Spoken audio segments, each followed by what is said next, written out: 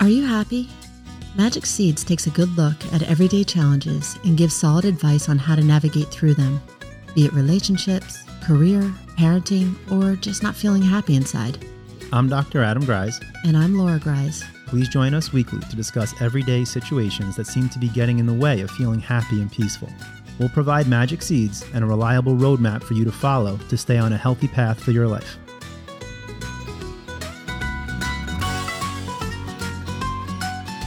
Welcome back to Magic Seeds.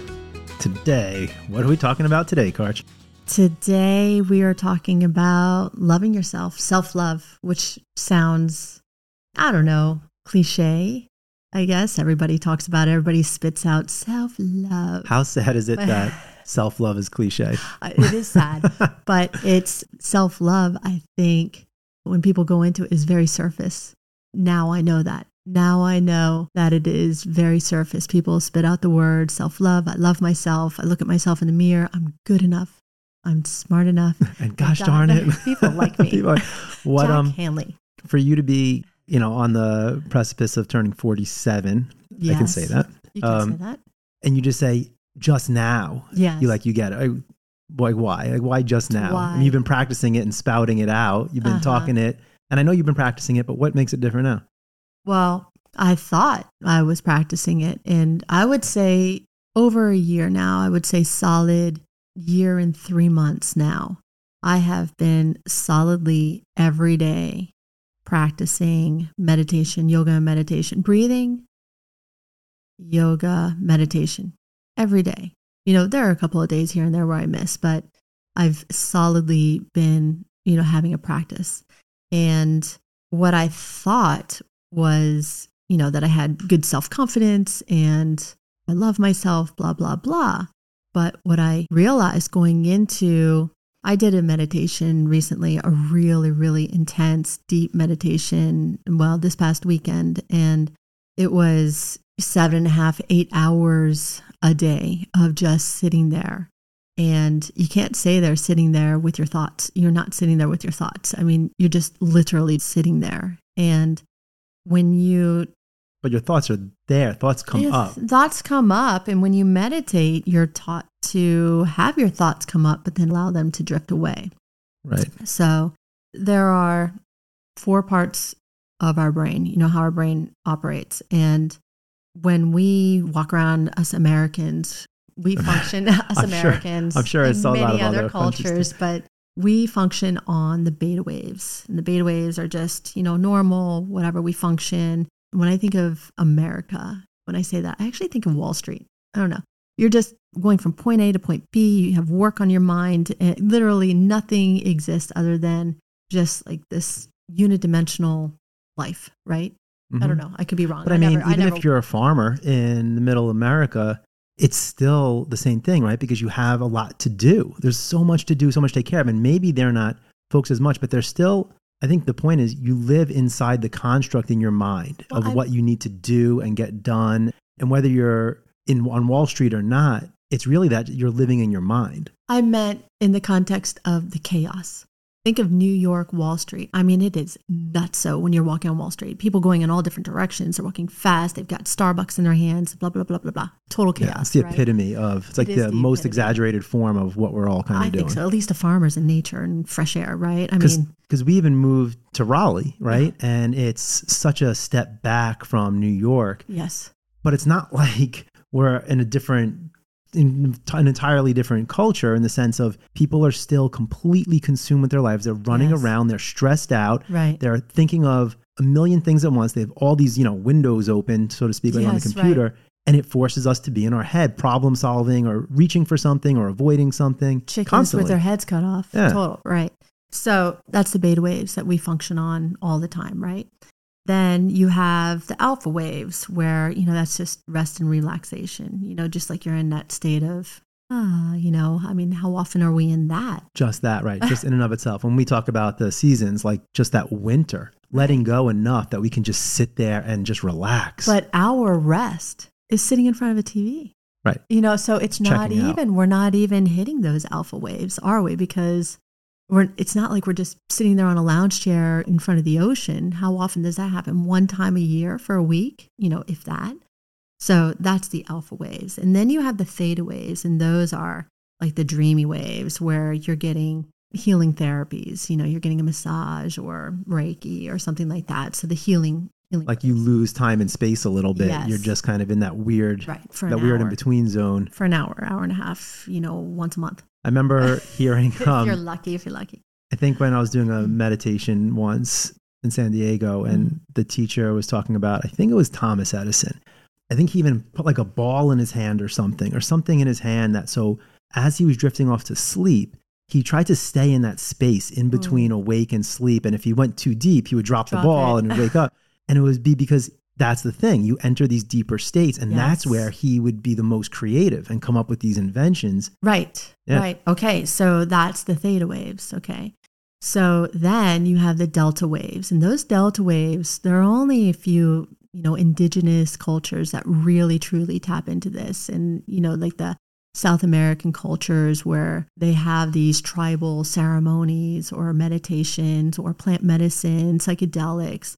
So that quadrant of your brain, when people do dream work, they tap into, they pay attention to their dreams, and they actually have workshops and, communities where you sit there and you talk about your dreams and you not analyze your dreams, because then you're getting into the mind, but you talk about your dreams, because that state, you've got dream work or dreams, meditation, it taps into that quadrant. At least allows to drop into it. You have to drop through. I mean, when you start meditation, you're in a beta state. Yes. Then hopefully after a while, and it's not the point of meditation, right? But you would think if you stop holding on to the thoughts, you sink a little deeper in that restful state. Right. You spend there, things start opening up. You enter into kind of the other dimensions where you get into that theta state. Right. And if you can go beyond that, well, I mean, boy, oh boy. So Adam, for 2000 plus years, you have the asanas in yoga.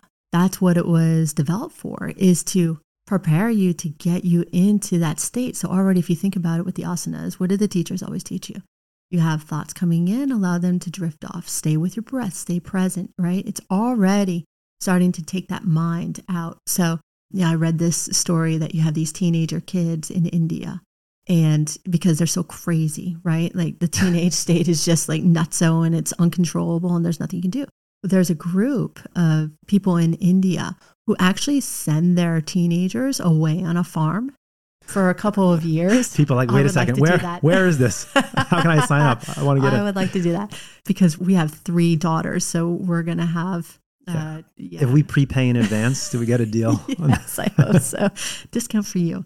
So that's kind of what that is.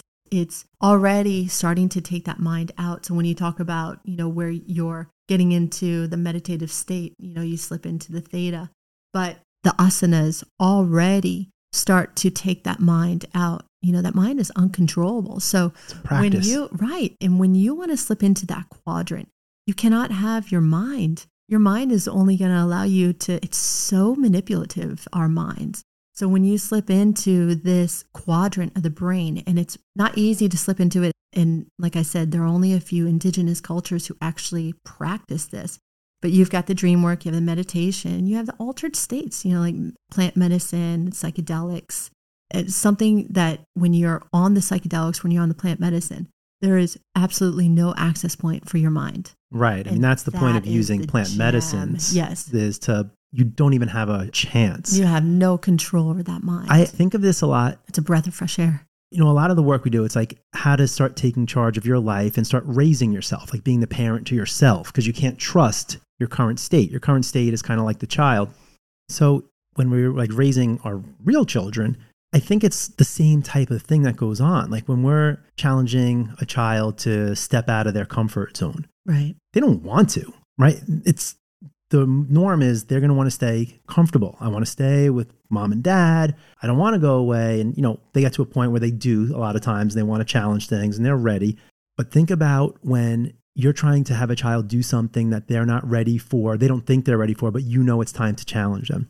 You kind of have to supersede, and they're going to be safe, but you push them into the water, so to speak. And that you're going to be there if anything goes wrong.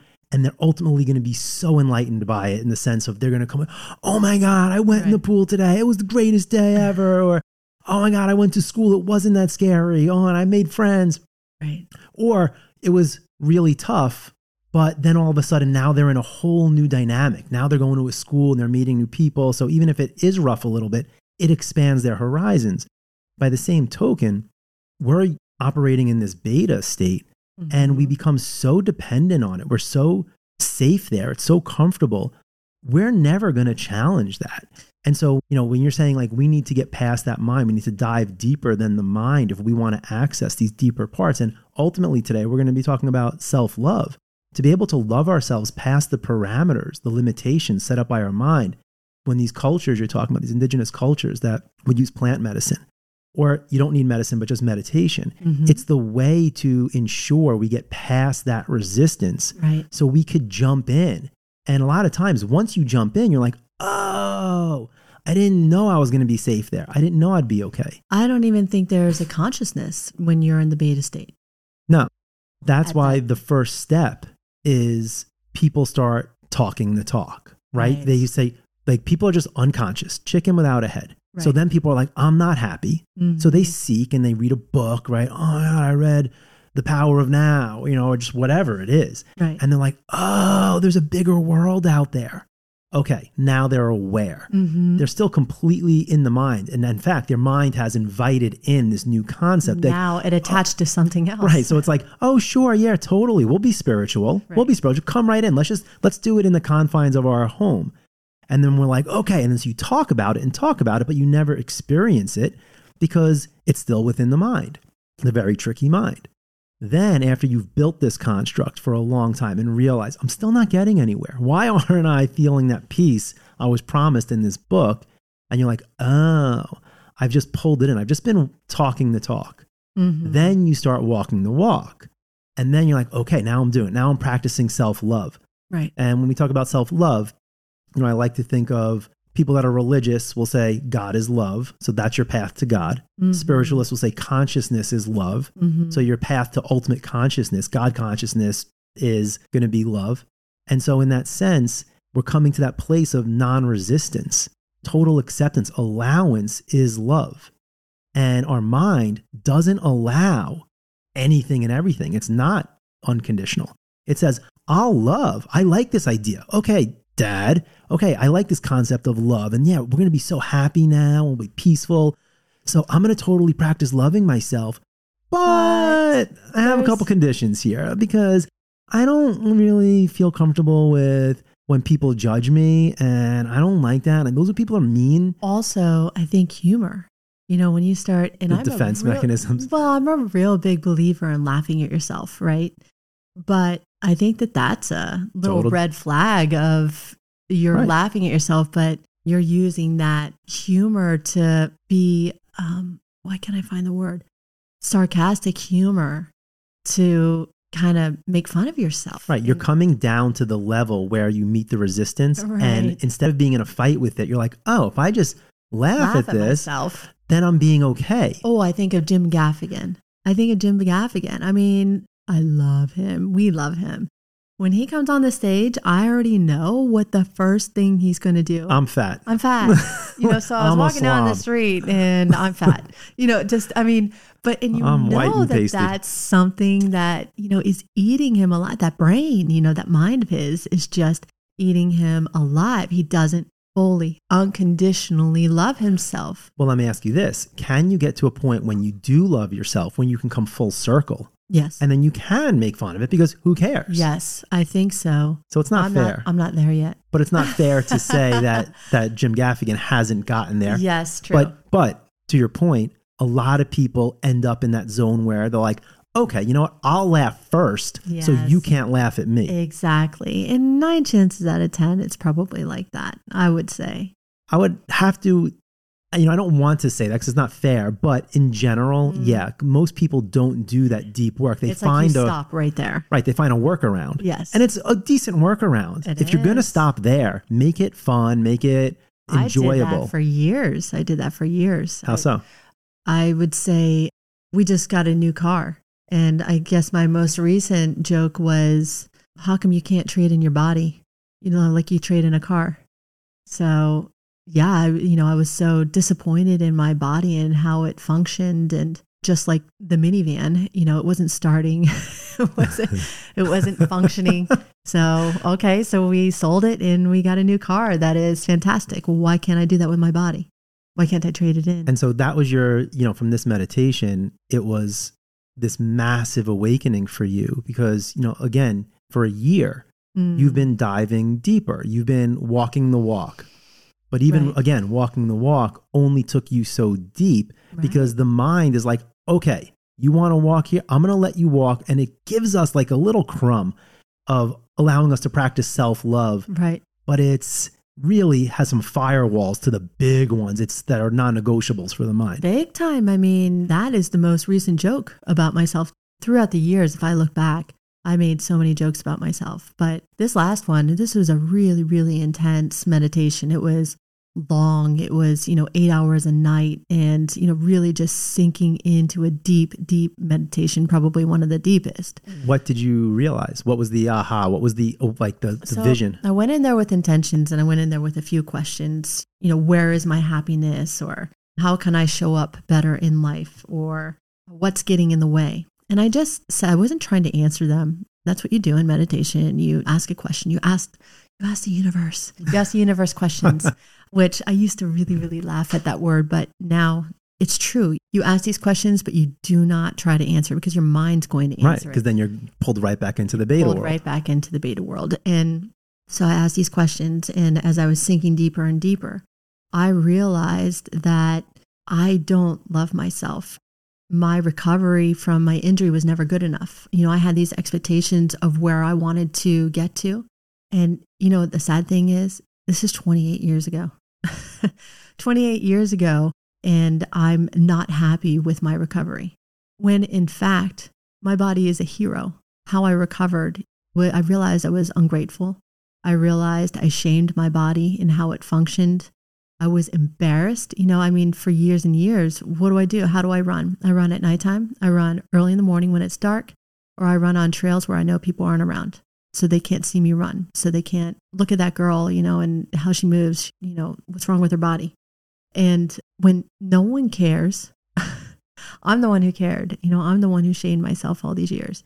So it was such an awakening and just such a sad time when I realized how much I didn't appreciate myself and appreciate my body and appreciate all the hard work, all the years of the hard work that I put in and all the hard work that my body put in. And so I've completely changed. Once I had this weekend, I had just a total massive breakdown. I don't cry, but I cried for 4.5 hours, just sobbed. It was uncontrollable. I tried to stop and it would just come out and just dumped out, and like massively. And I started talking nicely to my legs, and calling them heroes because that's what they are. My body is a hero. it's ludicrous to think anything other than that, but I never had any awareness of this all these years. It was really nuts. That's, it's almost leaves me speechless. I love that so much. And as a result, which I know, people could say, nah, come on, that's BS, but my body is functioning better than it has in 28 years. My legs are powerful. They're not uncoordinated. I just went out for a run yesterday and powered through. Something that I've never done. I trip, I fall. I come out with scrapes and bumps and bruises all the time. And yesterday they functioned. It's just nuts to me. It's what we saw when we had awakenings in San Diego, working mostly with, spinal cord injuries. Right. And we sat there and we said, and of course I didn't have much clout other than if people just thought I had any wisdom, but I wasn't in their shoes. I wasn't, paralyzed from the neck down. But our whole point of awakenings was, hey, we'll help you physically. We can do anything that's necessary physically. We can meet you where your body's at and stimulate its recovery to whatever ability it has. However, your potential will be limited unless you learn to love yourself again. But that's just a trite statement. Really. It's like window, what do they call it? Window washing? It's window decor. It's something. It's only skin deep. It's just there for it just, it looks nice. It sounds nice. Myself. Oh, I love myself. Window dressing. Nice. Window dressing. Phew, got it. That's all it is. And even though there's something within that, and yes, like that's what we're saying now. Mm-hmm. And we would say, hey, if you want to gain more function, stop focusing so much on gaining the function and just fall into that space first. But that's so scary because you have to let go of this driving momentum, this fear of I need to get better. Right. I need to get better to a certain degree. Like you're saying, you had a vision. Right. And it's just, when you had this massive awakening all of a sudden, and it releases and relaxes your system, all of a sudden you have access to your system in a way you haven't in 28 years. I had this deep sadness the day after the second meditation, and I sit here and I am with clients and I ask them all the time, do you love yourself? And I ask them to see if the answer ever changes. In the beginning, no, I don't love myself. This is why. And as time goes on and I'm working with them, well, I'm starting to see, some things that I like about myself. But no. That's so, again, It's like there's talking the talk, right? Yes. So you introduce it to people and it talks the talk. And then there's walking the walk where now they're starting to like, okay, I'll do it. And then they get comfortable in their comfort zone of self-love. Right. Like me for years. And so I guess maybe even the magic seed for today is everything's going to start with talk the talk. So talk the talk. Walk the walk. And then when you're ready, dive the dive. Like dive in. Like take your own hand and jump off that cliff. And what does that mean? It's jumping off a cliff. How do you get there? That's the point. It's jumping off a cliff. And in that sense, you're entering a realm that you've never lived in before. You've only lived in your mind's world. Mm-hmm. And that mind world has expectations. It has conditions. Right. And to live outside of that is really scary because then all of a sudden you don't know north from south anymore. You don't know up from down. You don't know where the earth beneath your feet is. But that's the point. That's where the magic happens in life. It's where the seeds develop, right? Mm-hmm. When we're looking above ground, the seeds can't do what they need to do above ground. Right. You have to go into a different realm. It's like, I don't want to go down there. I can't breathe underground. There's no air there. There's no sun. But if you can dive down, dive deep beneath the mind, that's where you're going to find these parts of yourself that you haven't been able to love for lifetimes. And I'll tell you that once I had this awakening, I had another deep sadness. I mean, I literally broke down after the meditation, and you have the support group, and you share your experiences. I couldn't even talk. I don't cry. I mean, I keep myself together. Strong like bull. I do. I am strong like bull. I was, but I crumbled. But the sadness, there were so many levels of sadness. But one of the levels of sadness was, oh my God, I have done my work for years. I mean, that's what I do. I consider myself selfish because I'm constantly working on myself, physically, mentally, emotionally. And the sadness came from, I don't think I've done any work. And now I have this long road ahead of me because now I just sunk into this layer and look how much work I have ahead of me. But it didn't turn out to be as true as what I thought it was going to be. I mean, it's almost like a ball rolling down the hill now. But it was that moment of sadness of, what have I been doing? You've been wasting my life. No, you've been talking the talk and walking the walk in the sense of, it's like you've been creating your navigation system. You've been creating your infrastructure for how this is all gonna, like the direction this has to go. And then you practice kind of sending, it's like an irrigation system. You set up the irrigation system and you start putting water through it a little to make sure it works. And then you have to go to that deep level. But you could never have dropped into the level you just dropped in this weekend if you hadn't done all that pre-work. I think you're right. You can't just do it. When I started, I mean, I've been doing this for 20 years. And I remember in the beginning, I can't even say the word, but my buddy would call me like when I was first doing this. And I was talking the talk so much because I was laying down the foundation, the infrastructure here. And he would call me Zen jerk off. I was like, okay, Zen jerk off. And he might have even said a different word than that, but we'll just use that. And that's where I was at. I had to lay down the foundation, and that's how it looks in the beginning. And then I got comfortable with it. I had the foundation, so I didn't need to talk about it all the time. Mm-hmm. Then I was practicing it, but I couldn't go really deep, like you're saying. It took even this last year, right? And we started this show talking about letting a marriage die. Right. It has been now 9-10 months, and I don't know if without these 9-10 months, which have been probably the hardest 9-month stretch I've encountered so far in my life, I think. Yes. Yes. I think that there's no way I would have done the work at this level because it would have been too easy to cling on to you, to the idea of you, the marriage, our family. And it would have kept me enough above ground to not sink that deep, like you're saying, into that delta state. It's scary. It's so scary. And I kicked and screamed. Being in the delta state is not scary. But, getting there is. But, you know, the active, right. Because you're letting go of your home, right? My home, like, which is like my mind. What is that delta? It's like dropping into like the depths of the earth. Like, what am I letting go and where am I going? Look, think of it. If our home is represented by our identity, our attachments, right? Our relationships. And we're saying the only way to go under the surface is to let go of all those identities and attachments. That is really scary. I had to let go. In the interim, my mind was throwing temper tantrum after temper tantrum of being mad at you for ruining my home, right? Me being uncomfortable with this process, me not knowing what's going to be on the other side. Because again, I'm like, I need to create my home above the ground. And all I know is I'm letting go of the only home I know. And the big aha that we ultimately get to, and it's what I tell my patients every day, again, like you're saying, like I'm doing this work like anyone else's, is my home is really the delta state, is really underground. My home is in the infinite world without form.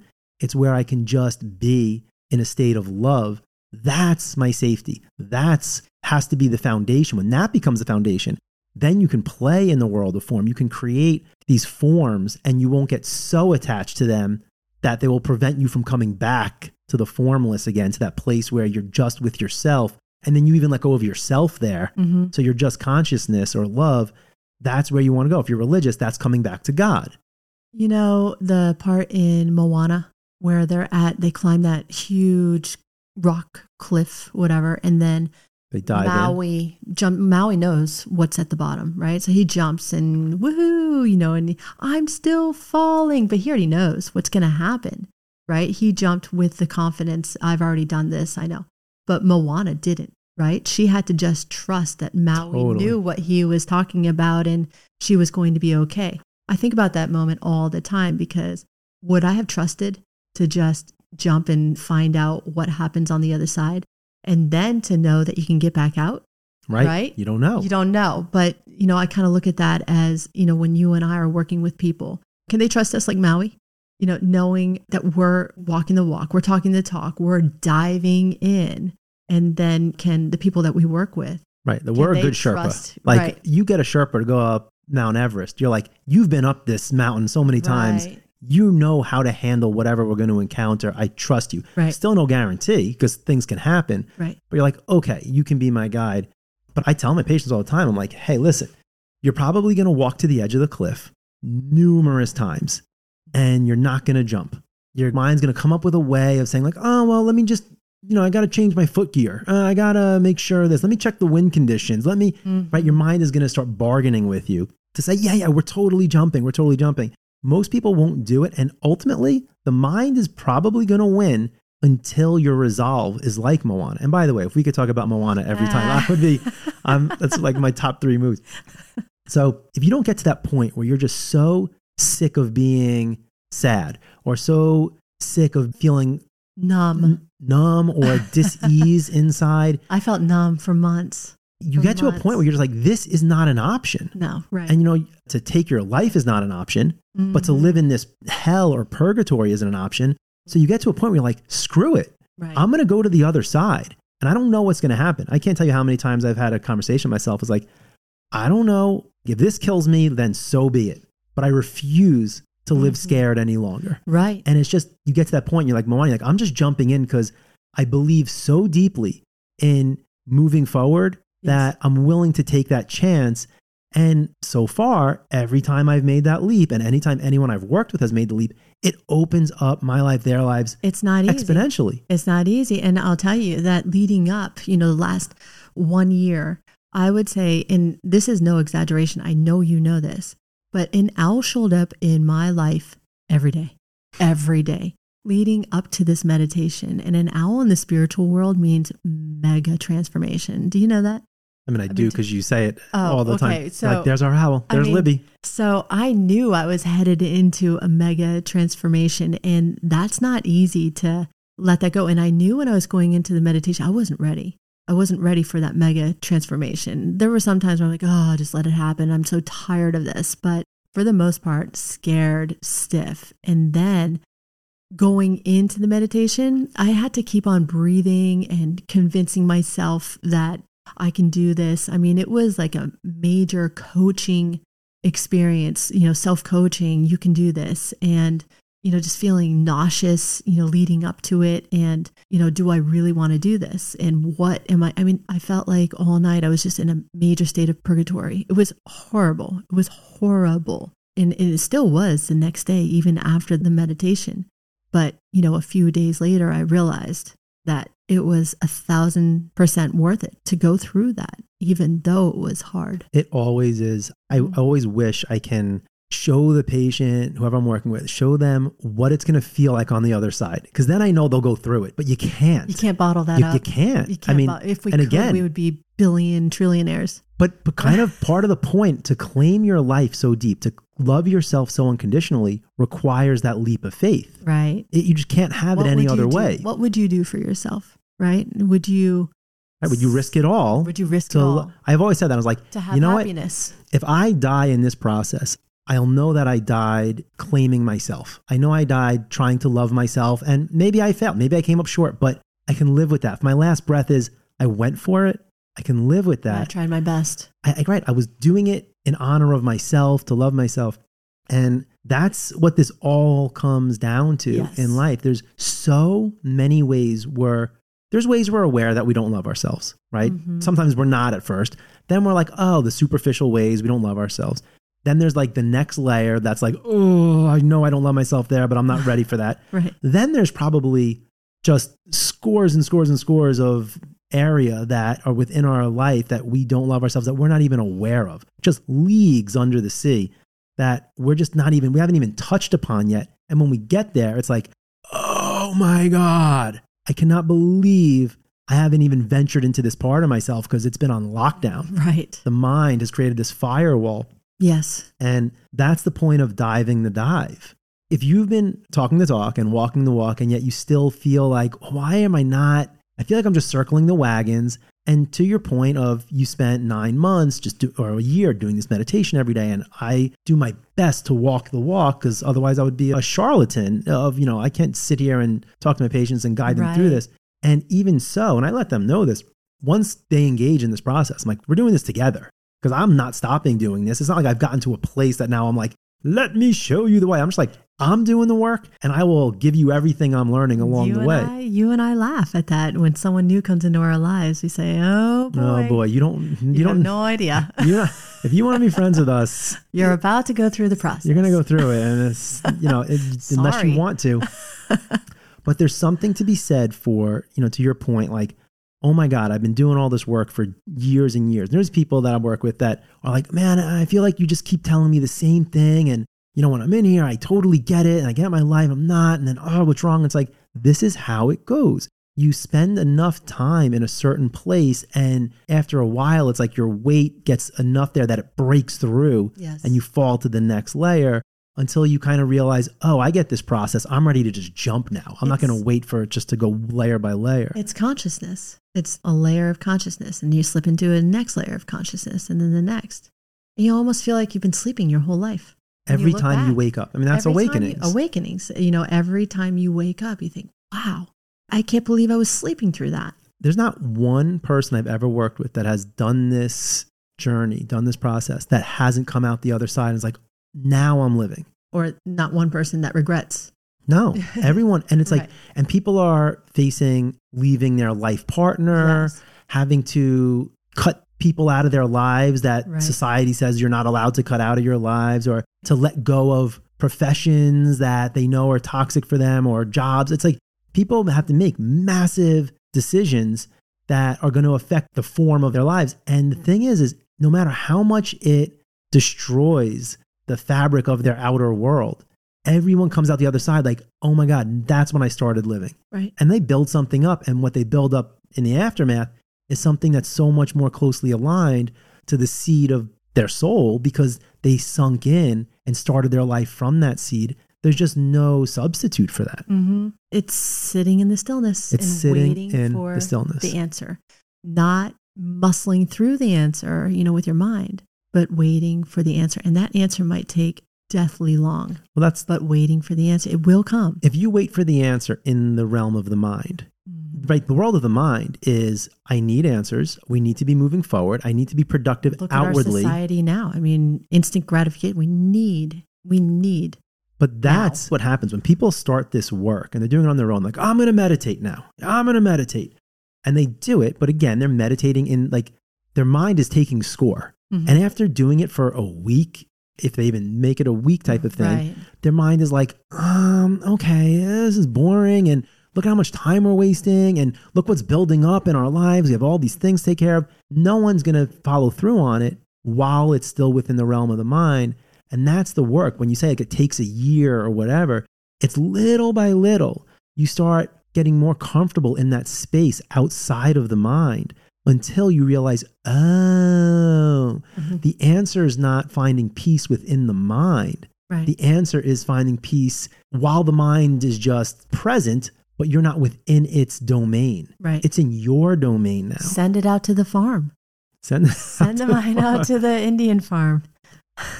Okay, so I think we were pretty vague in a lot of what we said, but I mean, there's so many ways that we don't love ourselves. There are the obvious ways, the superficial ways. You talk about you walking and you were paralyzed from the neck down. I mean, there's no one in this world that wouldn't understand you having some issues with that. I'll tell you right now, I've never had anything like that happen to me, but my brother, older brother, thanks Jim, used to make fun of me for the way I walked because I walked on my toes. And be like, oh, you walk like you have a stick up your butt. He gave me such a complex about it that I still to this day practice how I walk. He does. He practices it all the time. I feel like I just came up with I finally it's settled. And once a year, I'm always say to Laura, we're walking on a hike. I'm like, Laura, look how I'm walking now. I came up with a new way to walk. I'm recruiting these muscles instead of these muscles. Here, watch me. And it always looks like an avatar in the movie. But walking down the runway. It's I constantly do that. And then it came to a point where I was like, okay, I'm not walking now. I'm not trying to change my walk to not walk how I was being made fun of walking. Now it's walking because it's out of love for my body. I love the game of being mechanically correct. I love putting that conscious awareness into my body. Taking your mind out of it. Right. Just being with it. Right. Exactly. And feeling, settling in what, I love that statement. Think with your heart, right? Think with your heart. Think with your heart. And how does it feel? Does it feel right? And I wasn't able to love myself, right? I'm practicing love, but then, don't love walking unless I'm walking a certain way. I was blessed with good genetics and I would always have a 6-pack in college and stuff, but that was a curse because then I was like, I'm the guy with the 6-pack. Right. Gotta have a strong and keep my abs tight. Right. I wanted a certain feedback and I didn't want to not have that. So all of a sudden I couldn't just let myself relax. It took me years to relax my abdomen. Right. There are so many ways we don't love ourselves. And if we can sit in the silence long enough, in the stillness, they start popping to the surface, which is really uncomfortable because then you realize, oh no, I can't let this, I can't let that. So uncomfortable. That's the mind. Even when you came back with this, like I said to you, listen, I think this is going to be easier than you think once you drop in. Mm-hmm. But the initial response is always, I don't know if I could accept this. I don't know if I could accept, I just realized I don't love my body because after the injury and I just don't know if I can go there. That's always the first response is I don't want to let go of this because you're letting the attachment die. I was very ready to let it go because I was so embarrassed of how embarrassed of my body. It was so sad to me. I think that's maybe, I'm sure the tears were, just years and years of repressing, but a lot of the tears kept on just a sadness for how I trashed my body. I mean, I would never talk to our children that way, ever. And I was so embarrassed. How about this as a practice to give everyone out there an exercise to do? Write down all the ways you don't love yourself unconditionally. Write down all the ways you don't like, you are embarrassed, the conditions you put, the way you feel you have to show up, or that you have to avoid showing up, the way that you don't want to be seen. Right. Write down all the conditions and just start there. I think that's a great idea. Right. When I'm working with patients, I always talk about the Breakfast Club when Ali Sheedy empties her bag on the table. It's like, let's just empty the bag. Let's just throw it all on the table. We're not going to judge it. Let's just see what we're working with. And then we'll figure out what we need to release, what we want to kind of take, kind of nuggets, what wisdom we have in there. But ultimately, we got to bring everything up and out so we can clear the space for our legs to work again, right? For the love to come into every aspect of our being, of our life. So that's an exercise. And basically it's talk the talk. Yeah, that's the start. Start walking the walk. And when you're ready, dive the dive, which is going to be releasing and then sinking deep, deep, deep into nothingness, which is really a meditation. Right. So to develop that practice of meditation, not just for the mind's desire, which is I'm doing it so I don't have high blood pressure. I'm doing it so I can find inner peace. I'm doing it so I can say I meditate. Or I'm doing it to find abundance, right? I mean, how much we've done that one. Past year, absolutely. Right? And it's to do it just to be in a different space. That's it. That's the agenda, is just doing it to learn another realm to live within and add that to your life. So dive the dive, people. And I'll tell you, just a little light at the end of the tunnel. I walk in crowds now. I was walking in a city the other day, and I will tell you, I was so proud of my body. It functioned really well. And it wasn't just because it was functioning well. It was just this shift of, it's like you were proud first of where you've come. I'm proud of where you're at. I'm proud of, the journey you've taken. And then it responded. And it responded. It's like that Japanese water experiment, where it's like you say love. And we don't even have to talk about that water experiment, but for anyone who doesn't know it out there, there was an experiment where they would like write love on a glass of water and they would write hate on it, or you play different type of music. And then they would, under a microscope, look at the crystallized structure of the water drop, the water molecules, and how they shift and change. And no matter what, we don't even have to go there. It's so experiential. If someone comes in the room and is like, hey, I love you, and it just makes you feel a certain way. If they're like, I hate you, that makes you feel a certain way. Right. And in that sense, how are we talking to ourselves?